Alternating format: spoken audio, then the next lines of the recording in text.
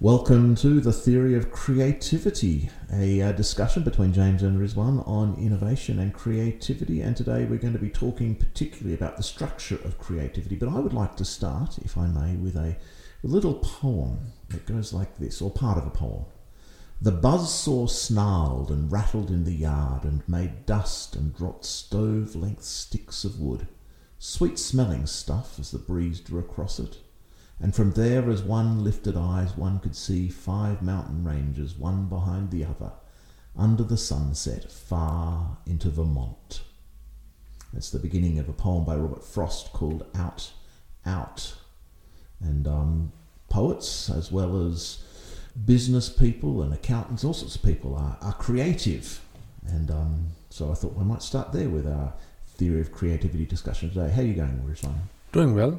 Always a pleasure being here, James. Robert Frost always remind me of a story I heard a few months back about a fellow who was learning to be an academic within English literature, and turns out that one of his senior professors was a well-read scholar of Robert Frost. Mm-hmm.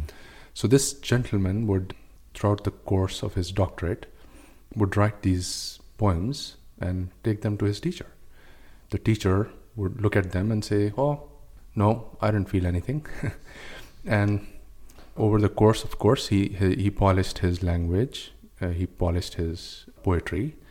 And every time he would come back, he would say, "But teacher, you're killing me here because I'm pouring my emotions out." So towards the end of his tenure there, his teacher finally said to him, "Well, I can't feel your emotions because you're not following the structure of a sonnet that I'm used to. So only if I would see what you're writing in that structure would I also actually feel the emotions that you're feeling." So from an audience, a receptor's point of view, the structure wasn't something they were familiar with, and so they didn't know how to relate to the overall content of the poem. Exactly, yeah. I thought that was really interesting. It is interesting, and we've sneakily tied this straight back into our opening little poem, because that poem, Out, Out, by Robert Frost, the title of the poem is taken from a Shakespeare play, Macbeth, where Macbeth has just found out that his wife has died and has this soliloquy which begins, "Out, out, brief candle."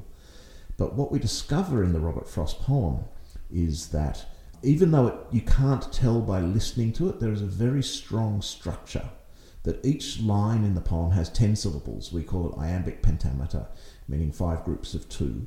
And it's the same structure that Shakespeare used in that particular piece of text that Macbeth speaks. So in strictest form, the rhythm goes like this: da-dum, da-dum, da-dum, da-dum, da-dum, da-dum, da-dum, da-dum, da-dum, da-dum. 1, 2, 3, 4, 5, 6, 7, 8, 9, 10. So there's the 10 syllables. But when you say it as Robert Frost wrote it, the buzzsaw snarled and rattled in the yard and made dust and dropped stove lengths of wood. You can't hear the structure when you read it properly, but it's there underlying the heart of what Frost is doing in the poem. So even though it sounds very freeform, it adheres very strictly to a structure. So because I come from a technologist sort of, I used to deal a lot with engineers and the engineering process, I always felt outed when it comes to creative outputs or creative products, and I always had that impression of exactly how you mentioned it. They're free form and they're free of structure. Came across this very interesting book. Interestingly enough, it's called Creativity Incorporated, written by Ed Catmull, the CEO of Pixar. Yeah. And fascinated by their productions like Toy Story or WALL-E or whatnot. And you look at this amazing creative production where you think, oh, there are only beanbags and post-it tags in Pixar. And then you hear Ed Catmull say, he has a whole chapter where he says about the key success of Pixar was having a process, believing in that process, and staying true to that process. And he says categorically that every success that Pixar had is where they just believed in that process.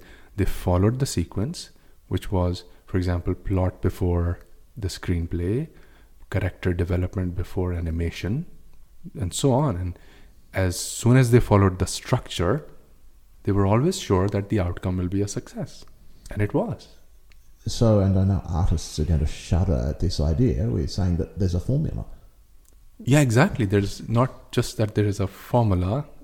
So I think it comes in several dimensions. It's like there is a sequence of how things are ideally likely to be done.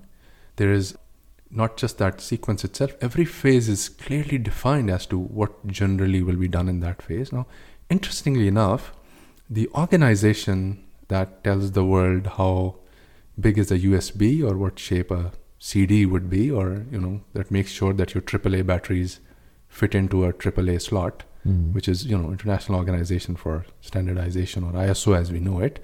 So they're the guys who are the most engineering-minded, structural gurus of the world. I believe their office will be right down the street from where the meter rod is and the 1 kilogram metric standard weight is. Yeah. It doesn't get more structured than that, I presume. These are the people, they came up with a 20-page document telling the world how to manage the process of being innovative and creative. So what you're saying is that creativity is not as many people think. It's not just freeform. It's not just coming up with new ideas, but it's working within a structure. Yeah, exactly. And I find that, so to me, as like I said, as a technologist and coming from that realm of, that made the creative process more understandable for me and also more relatable. And by structures, we're not talking about the boundaries of that the world imposes on us. We have to do this because this is the environment we're in, but we're talking about a set of procedures. Can you give an example? Oh, can I give you an example? Well, an example of boundaries shaping something would be, as a theatre person, if we have to put on a play, I have to work within the limitations of budget, of cast size, of the theatre size, of the lighting rig available. And those things help shape creativity because I have to find solutions to the problems caused by those limitations. But when I put on a play, there are also things that I can't deviate from that have to be there. The structure of the play, the audience has to come in, they have to sit somewhere. They sit in a theatre, they watch. There has to be a starting point. There's an expectation of a plot and character development, and usually that there's going to be some sort of ending that's resolved. And so there's that kind of structure, which is, I suppose, more a convention in the theatre, because you don't have to do it. No one's going to get killed if you don't do it. But if you don't do it, it doesn't feel right. It's not the same thing as a play. It's definitely the latter. So right. It's the convention, as you say. I believe that's where I'm coming from. That formula, that sequence has to be there. And I know one of your interests is in the application of that into business. Exactly. Generally, organizations. Yeah. So tell me about the work that you've done there. So when I wanted to move away from the work I used to do, which is meter rod and the kilogram weights, and I wanted to go into something which is as freeform as creativity in my mind, doing my initial literature review in there, I found these ISO people haunting me there as well. So I took it upon myself to break their claim and prove them wrong, that they can't tell the world how their structure, their meter rod applies on the creative process. So I said I'm going to take the most fluid aspect of the 20-page treatise on creativity innovation, and I'm going to apply it on the most fluid organization, which is a startup, and see if it works for them or not. Turns out, after talking to 100 startups, selecting 35 out of them, it turns out, they follow this pretty much the same formula, one form or the other. So even a startup company which is not technically bound by the structures of a predecessor, or the need to do things in a particular way because that's how it's always been done, finds themselves following the same processes to achieve its success. Exactly, they do. And it's so the interesting thing is where there is no set sequence, they can bring one step forward and take the other step later, or be iterative in the way they approach it. They still have to follow the same steps. It's that sonnet example again, for the whole process to work, or for, like Ed Catmull put it, believe in the process and follow the process. So then what is creativity then? Yeah, that's interesting, and this is where I would like to poke the bear, if I may, and came across another interesting study where the premise was, so what these presumably people like me, what they did was they took music from Bob Dylan and they compared it with a lot of music that existed before him in the form of folklore or country music, and they found out up to 90% of the elements of Bob Dylan's music was a perfect match. So in fact, their presumption was Bob Dylan, up to 90%, did not create anything out of nothing, and in fact was adopting the music that existed before them. And their premise, so to speak, is humans are incapable of creating something out of nothing. And they take it forward and they say, even if he had access to what Mozart was listening to, we would prove the same for him as well, because they've tested it on other artists as well. So I mean, that's an extraordinary idea, isn't it? Because we think of Bob Dylan as being so innovative and so groundbreaking, but what you're saying is that a huge percentage of what he did was standing on the shoulders of giants, as Isaac Newton put it, and it's only that maybe 10% which is new. Yeah. How does that make you feel as a as a creative, as an artist? Yeah. Well, I mean, I suppose in one sense I recognise the truth in that, and I just have to think of someone like Shakespeare, who again was hugely groundbreaking in his field, but nearly all of his plays were based on existing plays. I mean, there was a story called Hamnet, which had existed for hundreds of years before Shakespeare wrote Hamlet, and lots of other writers had made the story as well. So in terms of the plot and the characters and so forth, there was possibly not that much original about the play, but Shakespeare put his own spin on it, I suppose, did it in a way that no one else had done it before. So the creativity was not in every single aspect of it, just maybe one or two components of the greater whole.